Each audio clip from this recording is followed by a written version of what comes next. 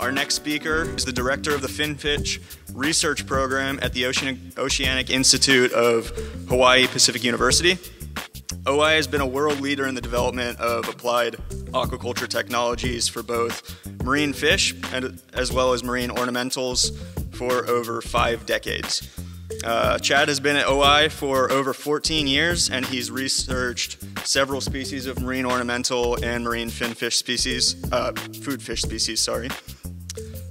Most notably, in 2015, Chad's lab was the first in the world to successfully culture the yellow tang, which is the most commercially important reef species in the Hawaii region. Chad's lab continues to do excellent work in marine ornamental aquaculture, and so without further ado, please welcome Chad to the stage.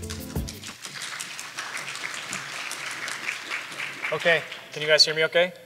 All right, so thanks for coming. Thanks for being here this morning. I know there's a lot of competing interests with all the coral and fish and everything in the trade show, so I appreciate you guys coming to hear me. What I'm going to go over today is really something that's been dear to my heart, which is obviously trying to commercialize the production of marine ornamental species, particularly taking something from the kind of discovery phase all the way through to the commercialization phase, which definitely is not without its perils. So I wanted to share some of those with you and some of the ups and downs along the way. So before I get into what we're doing with ornamentals, since the theme of MACNA this year is aquaculture and celebrating aquaculture, I thought it was important to explain why aquaculture is even relevant. You may or may not be aware, but we are really good at reproducing, and not just reproducing fish, but reproducing humans. And on the planet, we have an abundance of humans, 7.5 billion already, and rapidly growing and approaching 10 billion by 2050. And what this means is we need more food.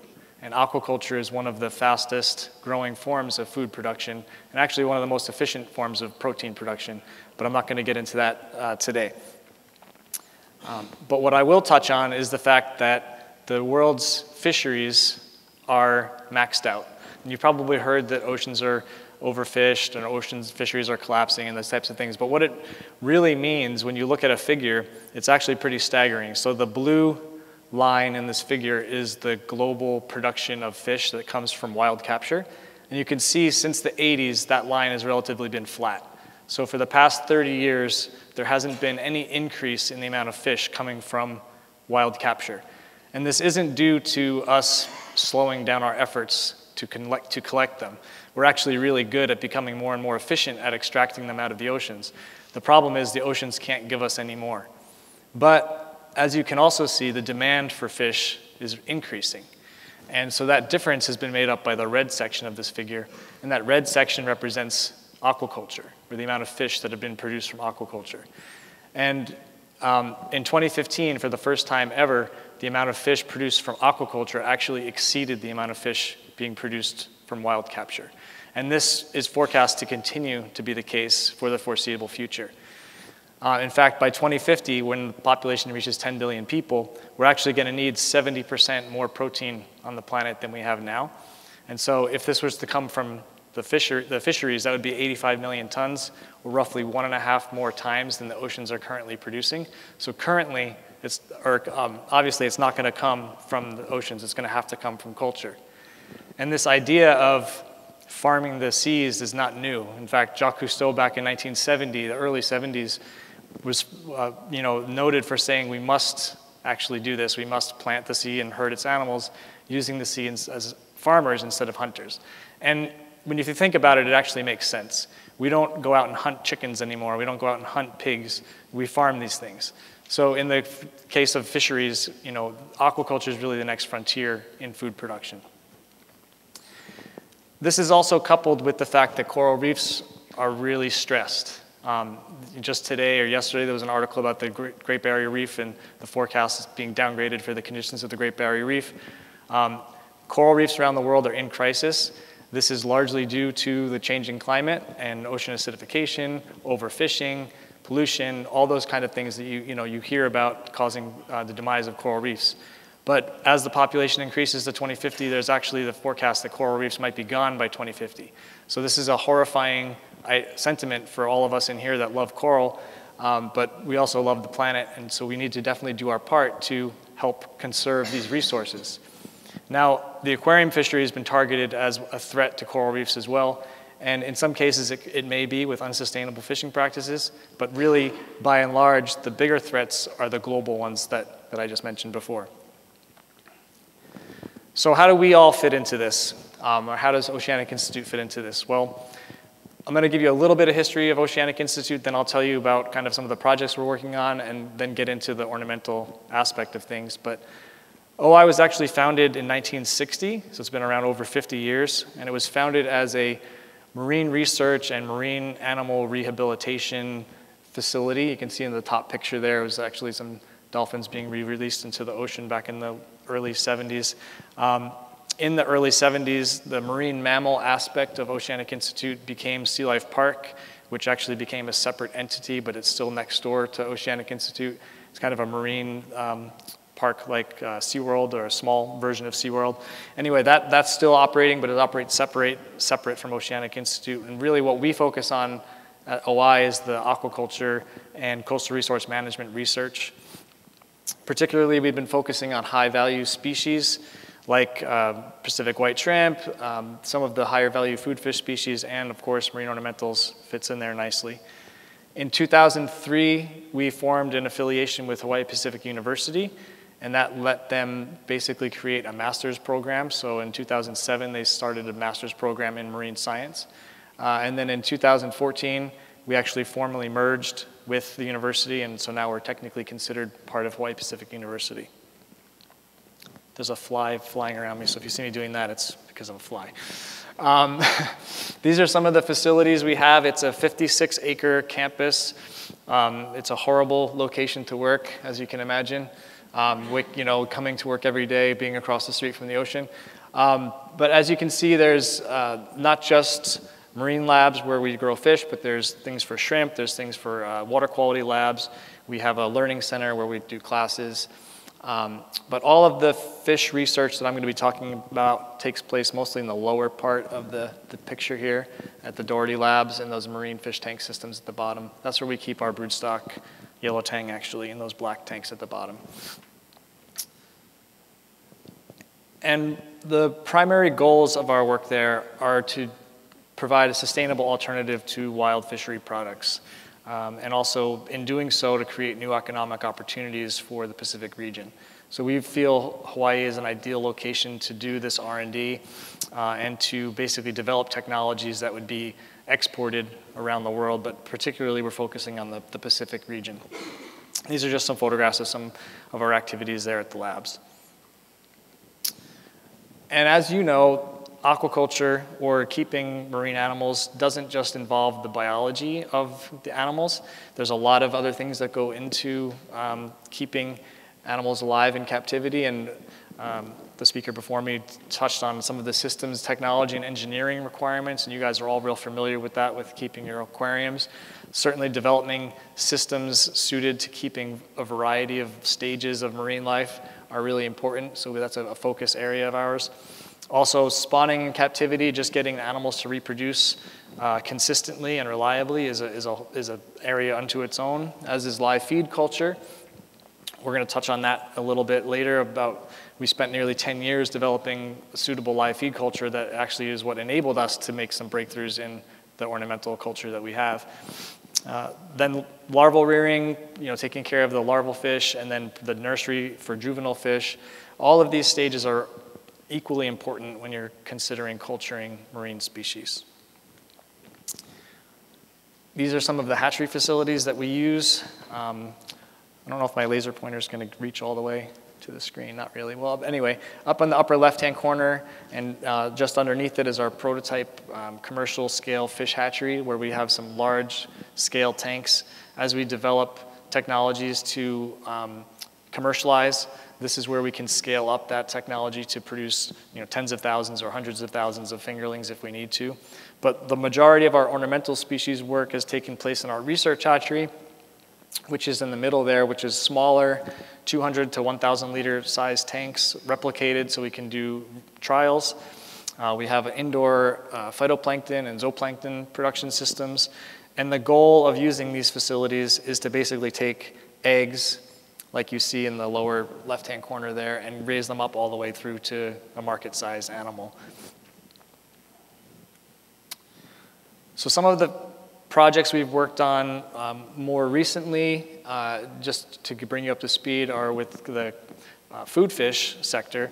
And particularly in Hawaii, there's two high-value food fish that are cultured, which are moi, which is the one on the top right there, and the amberjack, which is the bottom right. These are cultured in the hatchery, fingerlings are produced in the hatchery, and then they're actually grown offshore in these submersible cages. And there's two companies in Hawaii now using this technology to produce fish. We've also worked with Hawaiian fish ponds, and we've produced mullet, which is a herbivorous fish that was traditionally produced by ancient Hawaiians in these fish ponds. And we've helped them restock their fish ponds to produce, to have them once again be used as a food production source. We've also partnered with the state to produce sea urchins, which they're not fish, but they're important as well. And they are used for invasive algae control. So we actually produce sea urchins to outplant on the reefs to help mitigate the invasive algae in the region. We also currently have some projects in the Western Pacific, in Saipan and Palau. In case you're not familiar with where those are, they're just kind of above Australia, just to the right of China there.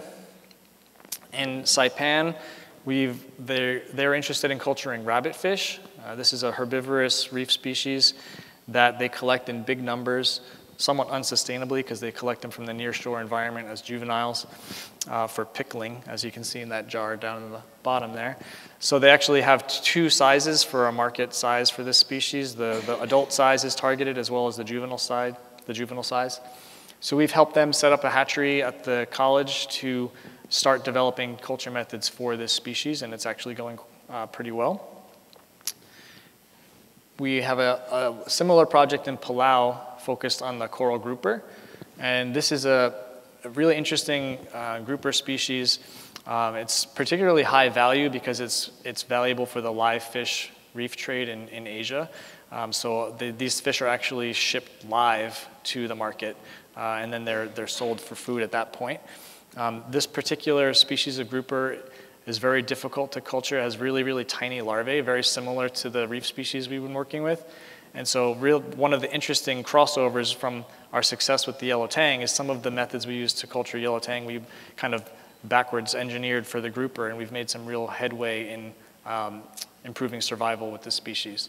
So we're currently working with the college in Palau to develop this method locally there.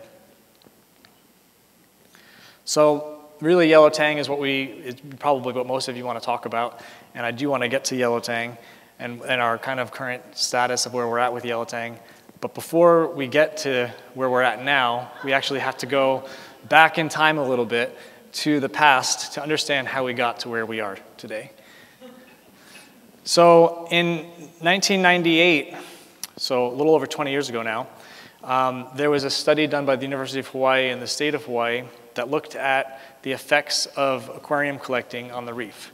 And what that study found was basically there were somewhere between 40 to 60% declines in target species like yellow tang, potter's angels, Achilles tang, what have you, okay? So this was kind of the first indication that, yes, aquarium collecting is having an effect locally on the reefs as far as the decline of species. And shortly after that, there was a conference on the culture of marine ornamental fish. And interestingly enough, I was at this meeting, and it was actually right here in Disney World in 2001. I'm not sure if anyone else in the room was there. Andy was, a couple other people in the room, great. So I think the real interesting thing is, as I was looking over the abstracts from that meeting, it just blew me away how far we've come in the past 20 years. Hardly any of the talks at that meeting were about the culture of ornamental fish. Most of it was about the collection, most of it was about disease, most of it was about those types of things. And really in early 2000s, only a handful of species were being cultured. And now we're approaching 400 species is the latest on the list, I think, according to Matt Peterson. So we've come a long way since 2001. In 2001, we were celebrating the captive rearing of Centropyge. So flame angelfish were cultured for the first time back then. I know Frank Bench had cultured some of the other Centropyge. Karen Britton had worked on Geonacanthus. So in the early parts of 2000, really the big deal was this angelfish breakthrough. And what allowed the breakthrough was copepods. So I think, and I don't, whether it was publicly known or it was kind of held close to the vest at that time, I'm not sure, but that was the key. And we found that with flame angelfish, some of the jacks like bluefin trevally, certainly red snapper, the key to culturing these fish was having the right live food, and the right live food at the time, and still is today, copepods. And what this figure shows off to the left is that it's kind of a generic figure that represents a number of species, but the blue line indicates that we were getting somewhere around 40 to 50% survival through the first week using copepods, and virtually no survival through the first week using anything else. And that held true for these species on the right, as well as a number of species after them. So basically it became a copepod thing.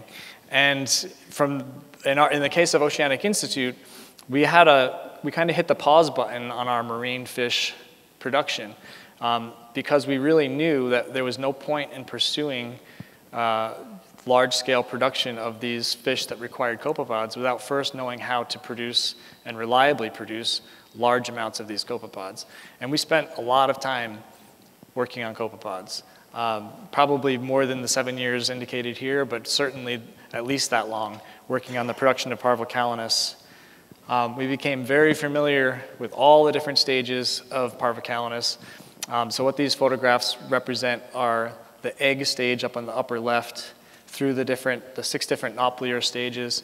There's 5 copepodite stages and 2 adult stages of these copepods. The scanning electron micrographs there just show kind of how cool they look if you were to get really up close and personal. But the really important thing, as we were learning about the production of copepods, was not necessarily only how to reproduce them in large amounts, but the fact that in the case of yellow tang and some other species like yellow tang, it became very clear that they could only consume the very early stages of the nauplii.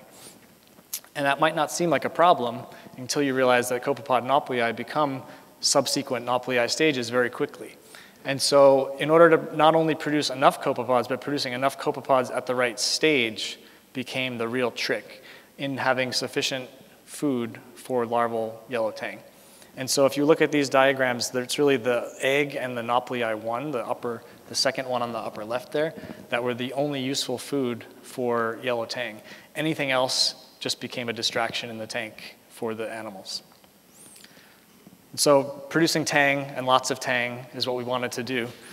And just in case anyone wasn't paying attention, this isn't the tang we're talking about. This is the tang we're talking about, okay?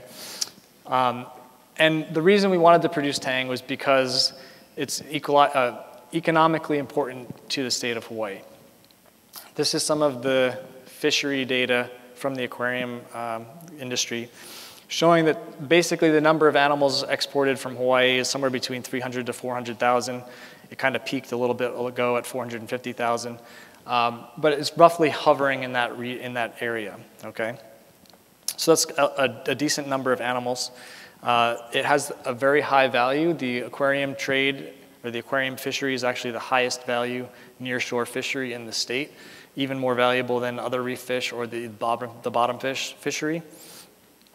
And by and large, the largest composition of the fishery is yellow tang. So I don't know if people realize it, but more than 80% of all of the aquarium fish that leave Hawaii are actually yellow tang. So if you're going to target a species, it makes sense to target one that makes a high value and high volume for the state. And these are the data that are kind of getting everyone polarized at the moment with regard to whether or not the fishery is sustainable, okay? So I want to walk you guys through this data so you can be educated as far as what it's actually showing, and then you can make your own opinions. But if you want to draw your attention to the top blue line, basically what this represents is the density of yellow tang in areas that have always been protected. So these are marine protected areas where fishing was never allowed. You can see the density has hovered between 20 to 30 or 25 individuals per 100 meters squared. Back in '99, after that study came out in Hawaii, they closed off some areas that were open to fishing, and they called them fish replenishment areas, or FRAs. So those would be represented by the red line. So you can see the density in those areas was initially lower where fish were being collected, but then several years after the FRAs were established, the density came up and approached basically where the protected areas were and mirrored the population densities in those areas. The green line is the density in areas that were open to fishing before the FRAs were established and continued to be open to fishing, okay? So you can see the density on the green line is quite a bit lower than the density in the red and the blue lines. And this difference is what is causing people to say, we need to stop fishing, because there's clearly less fish in the areas that are fished than the areas that are not fished. However, if you look at the green line, you can see that the density really hasn't changed from at the start of the graph to the end. So proponents of sustainable fishing say that this indicates that the fishing is actually sustainable in those areas. We're maintaining the population at an equal density, even though the fishing pressure has probably increased, okay? So I'm not here to argue one way or the other. You can make your own conclusion. But clearly there's enough interest in this that this idea of shuttering the aquarium trade in Hawaii isn't going away. If anything, the public perception against it is growing. And I can tell you from being in Hawaii, it's almost unanimous in the local state as far as just the general population is concerned. They don't see the value of the industry. They think for sure it should just be shut down. They'd rather have the fish on the reefs. So that's the general perception from Hawaii. So I don't think this outcry against the collection of fish, whether it's sustainable or not, even though the data seem to indicate that it can be, is going away. So what does that mean? It means we probably need to look at aquaculture as at least an alternative for the meantime. However, aquaculture isn't without its challenges, and so I'm going to walk you through some of the challenges now that we face, and this is not just for yellow tang, but also for any species. Really, the biggest one, and the one that's been the hardest hurdle to get over, is the small size. These have less than 1 millimeter eggs, less than 2 millimeter first feeding larvae. So they're definitely dealing with something really tiny, very fragile. Also, these fish produce relatively small numbers of eggs, hundreds to thousands at a time, versus a food fish that can give you tens of thousands or maybe even millions of eggs at a time. So you're working with limited numbers. We also don't know the optimal broodstock husbandry and dietary requirements for these fish. I mean, we're kind of just learning how to keep these fish alive for long periods of time in captivity. I don't think people realize it, but yellow tang actually can live to over 40 years old on the reef. And so we've, at Oceanic Institute, have a population of animals that have been with us for over 20 years, and they were probably collected as near adults in their prime. So we have animals that are probably 30 to 40 years old easily in our facility. And once we do understand how to condition them and keep them happy, we still have limited understanding of things that affect egg quality and egg production. So we're going to get into some of the nitty-gritty of fish reproduction here. So if there's any young eyes, you might need to avert them for a short period. We're going to look at some fish anatomy, particularly how to tell the difference between males and females. It wasn't known or wasn't really obvious to us when we were first working with yellow tang that you could actually sex them. The females have a much different genital pore opening. You can see there's a horizontal slit in the opening, and the opening itself is quite large compared to the males, which their genital pore opening is very similar in size to the anal pore opening. So you can actually sex males from females, and we started learning that having more females and just a few males in a population was more advantageous for reproduction than having an equal ratio. We also wanted to know when these animals could be expected to spawn. And that's important when you're trying to culture anything, to know when they're going to spawn. And so in the wild, there was a study done by Megan Bushnell in 2010 that looked at, is there periodicity in the wild population spawning? And it turns out there actually is, and the data indicate that the peak spawning is around the full moon. And that's actually what we saw in our captive populations as well. So these are data over a 30-day period in relation to the cycle of the moon. You can see that at the full moon, we have higher egg production than in the period where the new moon is. The one thing that's also important to notice here is, and this was some of our earlier data, is that a lot of the eggs that were produced were infertilized or infertile. And so this became a problem for us for quite a period of time. As the animals were brought into captivity, it took them a while to condition and become happy enough to produce fertilized eggs. It's also important to know if they spawn throughout the whole year. When you're working with a species that you want to commercialize, ideally you're going to have egg production that occurs over a whole year, and certainly you don't want to work on a species that only produces for a very short period of time. So yellow tang will produce eggs over the whole year. Again, most of the eggs produced early on were infertile, and it only became after several months that we were getting some fertile eggs. But we did get enough eggs to document the embryonic development, and this is what the embryonic development of yellow tang looked like. You can see that after about 21 hours they hatch, but they hatch into something that's very primitive, very representative of a lot of reef fish. They don't have functional eyes, they don't have a mouth, they don't have an intestinal tract. They basically use that yolk to live off of for the first 2 to 3 days of life, and they drift around basically until they become functional, able to feed. And so on day 1, you can see the eyes are starting to form. By day 2, their intestinal tract is starting to form. And by day 4, their eyes are fully pigmented, their mouth is open, they're ready to eat. They actually need to eat before this period, otherwise they're going to starve. So working with these day 3, day 4 larvae is really where we begin the feeding experiments. And just to give you an idea of how small these things are when we're actually starting to feed them, if you were to take a dime and then superimpose at the same scale feeding yellow tang, that's about the size of the animal you're working with, okay? So these things are really, really small and really difficult to not just work with, but actually to even see in some cases. So we spent a long time working out the early feeding requirements for this species and getting through the first couple weeks. And we seemed to be cycling through this first 2 weeks over and over and over again. I know back in the early days when the University of Florida folks were working with yellow tang as well as blue tang, we had many phone conversations, very frustrated that we couldn't seem to get past this point. And it was interesting to see the similarities in where we had these bottlenecks. And the biggest one that we were encountering early on, and actually to this day are still encountering, is this 1 week period. So getting the fish through this first week where you have lots of animals that will be eating and they seem to be doing really well in a tank. But then the difference between day 6 and day 7 can be this. You can have 100% animals eating, looking great on day 6. You come in on day 7 and you have only 25% left. And this period is really where we need to improve some of the efficiency in larval rearing, because if you can increase the number of fish that are available early on and decrease that mortality, you have many more juveniles at the end. And then once we got past that part, we ended up with another bottleneck between day 20 to 35, where the animals are old, they're robust, they're actually starting to look like little fish.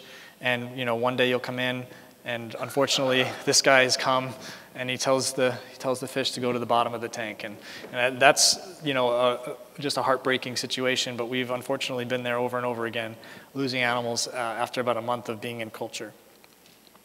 However, despite all of that, and in about it only took 15 years, but after 15 years, we finally got yellow tang to all the way through. And oops. Go back. Sorry. I want to make sure this plays. There we go. So this was the site that we were waiting to see for so long. Having animals settle in our tanks, feeding readily on a variety of foods is just obviously just the most amazing thing. It took so long to get here. But the really striking thing was that we were able to do this in a way where we didn't just get 1 or 2, but we actually got hundreds the first time through. And so it became apparent that this was going to be something that we thought could have commercial application pretty quickly. And the result of this is that there are yellow tang juveniles being made available to you commercially, albeit still in small numbers, and the yield is still small, but they're getting out there. The other really exciting thing was that right around the time that the yellow tang were cultured, the folks at University of Florida were working on the blue tang. And there was because of the Nemo movie, there was a lot of outcry against dory. Don't buy a dory, leave them in the ocean, all these types of things. And there was a lot of pressure on the University of Florida folks to culture dory, especially when Disney had the plot line of blue tang being cultured in a lab for the movie. So there's a lot of pressure on them, actually. So we worked closely with them as we were culturing the yellow tang, and they wanted to basically see if those methods could be adopted to the actual real-life dory, the hippo tang, or the Pacific blue tang. And Kevin Barden actually came out to Hawaii and basically worked with our staff to adopt the methods that we had for the blue tang, and lo and behold, it seemed to work really well for the blue tang right away. So this was in my mind, like an even greater accomplishment than us culturing the yellow tang was the fact that the method could be applied to other species and it could work so quickly across species. But what became very obvious to us was that the feeding regime we used was completely impractical. It was actually horrible. We didn't really know what we were doing at the time, but we just gave the animals everything we possibly could. And so if you are familiar with culturing fish, you'll know that you definitely don't want to be providing live algae and copepods for over 30 days. That's an incredible amount of work. The same thing with rotifers and Artemia and all of these different food sources. So, algae, copepods, rotifers, different types of Artemia, dry feed, frozen feeds. This was our feeding regime when we first cultured the yellow tang and what was first used for the blue tang. And we knew that this wasn't going to be practical, so we had to move on to something that would be more practical. And especially if we want to commercialize this, no commercial hatchery is going to adopt this feeding regime. So we did a study that we then later published in the Journal of the World Aquaculture Society to revise the feeding regime for yellow tang. So this is publicly available, and if anyone wants a copy of this, I can give it to you freely. Just come see me after. But it's available for your review. But basically, what that study did was shorten the feeding regime for a lot of live feed and introducing the frozen and dry feeds earlier, and looked at the effect on yellow tang growth and survival. So you can see the old regime was the black bars, those long periods of algae, long periods of copepods, et cetera. And the red bars indicate the duration of the new regime. You can see we cut the algae use in half, copepods in half, rotifers in half, and we introduced things a lot earlier. And the results of this were really interesting. By doing this, we actually saw a positive increase in growth. So these figures indicate the body depth and body length on the original feeding regime in black and the revised in red. You can see that the red line actually, the fish on the revised treatment actually grew a little bit faster. And this was actually seen when we would sample the individuals at different time points. You could see that the individuals were notably bigger, and they actually settled and became juveniles faster than under the original feeding regime. And survival was equivalent. So we didn't improve survival, which was still fairly low, less than 1% in many cases, but we did improve growth. And so that really was a key fact in the next stage of trying to commercialize this technology. Is now we have a feeding regime that makes it a lot more feasible for commercial hatchery. So where do we go from here? And that's the million-dollar question. Is we finally had something that we felt was commercializable, but we were basically out of money and out of time on our grants to do anything with it. And that's why there's a gap in time from 2015 to 2019 of why you're only just seeing yellow tang being made available now. Back in 2016, everyone's like, well, where are all the yellow tang? It can be done. Why isn't it being done? And the truth is it's not, and still isn't, yet a really commercializable technology. And that's what we're working on right now. And with our commercial partner, Biota, we're starting to do the research that it takes to commercialize this technology. And we're trying to develop methods to make it more applicable to other species. And to do this, we're asking the question of, can it really be done at scale? So can you produce species like yellow tang in a meaningful way at commercial numbers? And to do this, it takes a lot of effort, as you can imagine. It takes a lot of larval tanks that you need to fill with a lot of eggs. It takes huge amounts of copepods. So we're talking 60, 80, 100 million copepod nauplii per day, okay? To supply that many copepod nauplii, we need vast amounts of algae. We use over 1,000 liters of algae of different species every day. So to produce those kind of numbers, to run multiple larval tanks, tens of millions, nearly 100 million copepods a day, thousands of liters of microalgae a day, it takes a lot of effort and a lot of staff and a lot of money. So that's why, when you're trying to take something from the research phase to the commercial phase, there's this gap in time, and there's this chasm from times, where there's a first species discovery made to commercial availability. And what we're trying to do is to try to narrow that gap. And we want to work with all of you guys in order to do that. And we already know it can be applied to other species. So when Avier was in our lab a few years ago, working on a project with Rising Tide, we know that the same methods we were using at the time to culture yellow tang could be immediately applied to other things. So that was made apparent with the blue tang, but it was also made apparent with species that are unrelated to tang. We have butterfly fish, angelfish, even the Hawaiian cleaner wrasse were cultured using similar methods, largely just the same food and some of the same larval rearing approaches. So the technology has been developed to the point now where it's broadly applied to other species. It's just taking the individual species and tweaking the methods to commercialize it. That's the next step. And in the case of Hawaii, there's a number of other surgeonfish species that make sense. The Achilles tang is seriously imperiled. Its numbers continue to go down even with pressure, so that's a species that makes sense to look at for aquaculture, as well as some of maybe these other surgeonfish species that could be closely related to yellow tang. So in conclusion, this isn't, I'm preaching to the choir here, but coral reefs are vital ecosystems that need our protection. They desperately need our protection more now than before. We can be ambassadors for the coral reefs. As we maintain them in our homes, we maintain them in our public aquariums, we can kind of tout the importance of them to people around the world. World fisheries are also in danger of being overexploited. So you definitely need to make informed choices when you choose the seafood you consume, as well as the way you consume other resources. However, aquaculture can help conserve these resources by reducing localized fishing pressure. So I would advocate that aquaculture may not be the complete answer as a replacement for the marine ornamental industry, but it certainly can help subsidize it, and it can certainly help augment it in places where it makes sense. You can support aquaculture through purchasing more captive bred species. So this survey that was released recently seemed to indicate that almost all of you prefer captive bred species if they're available, or captive bred alternatives to the wild when they're available. So I would ask you to put your money where your mouth is and actually buy them if they're available.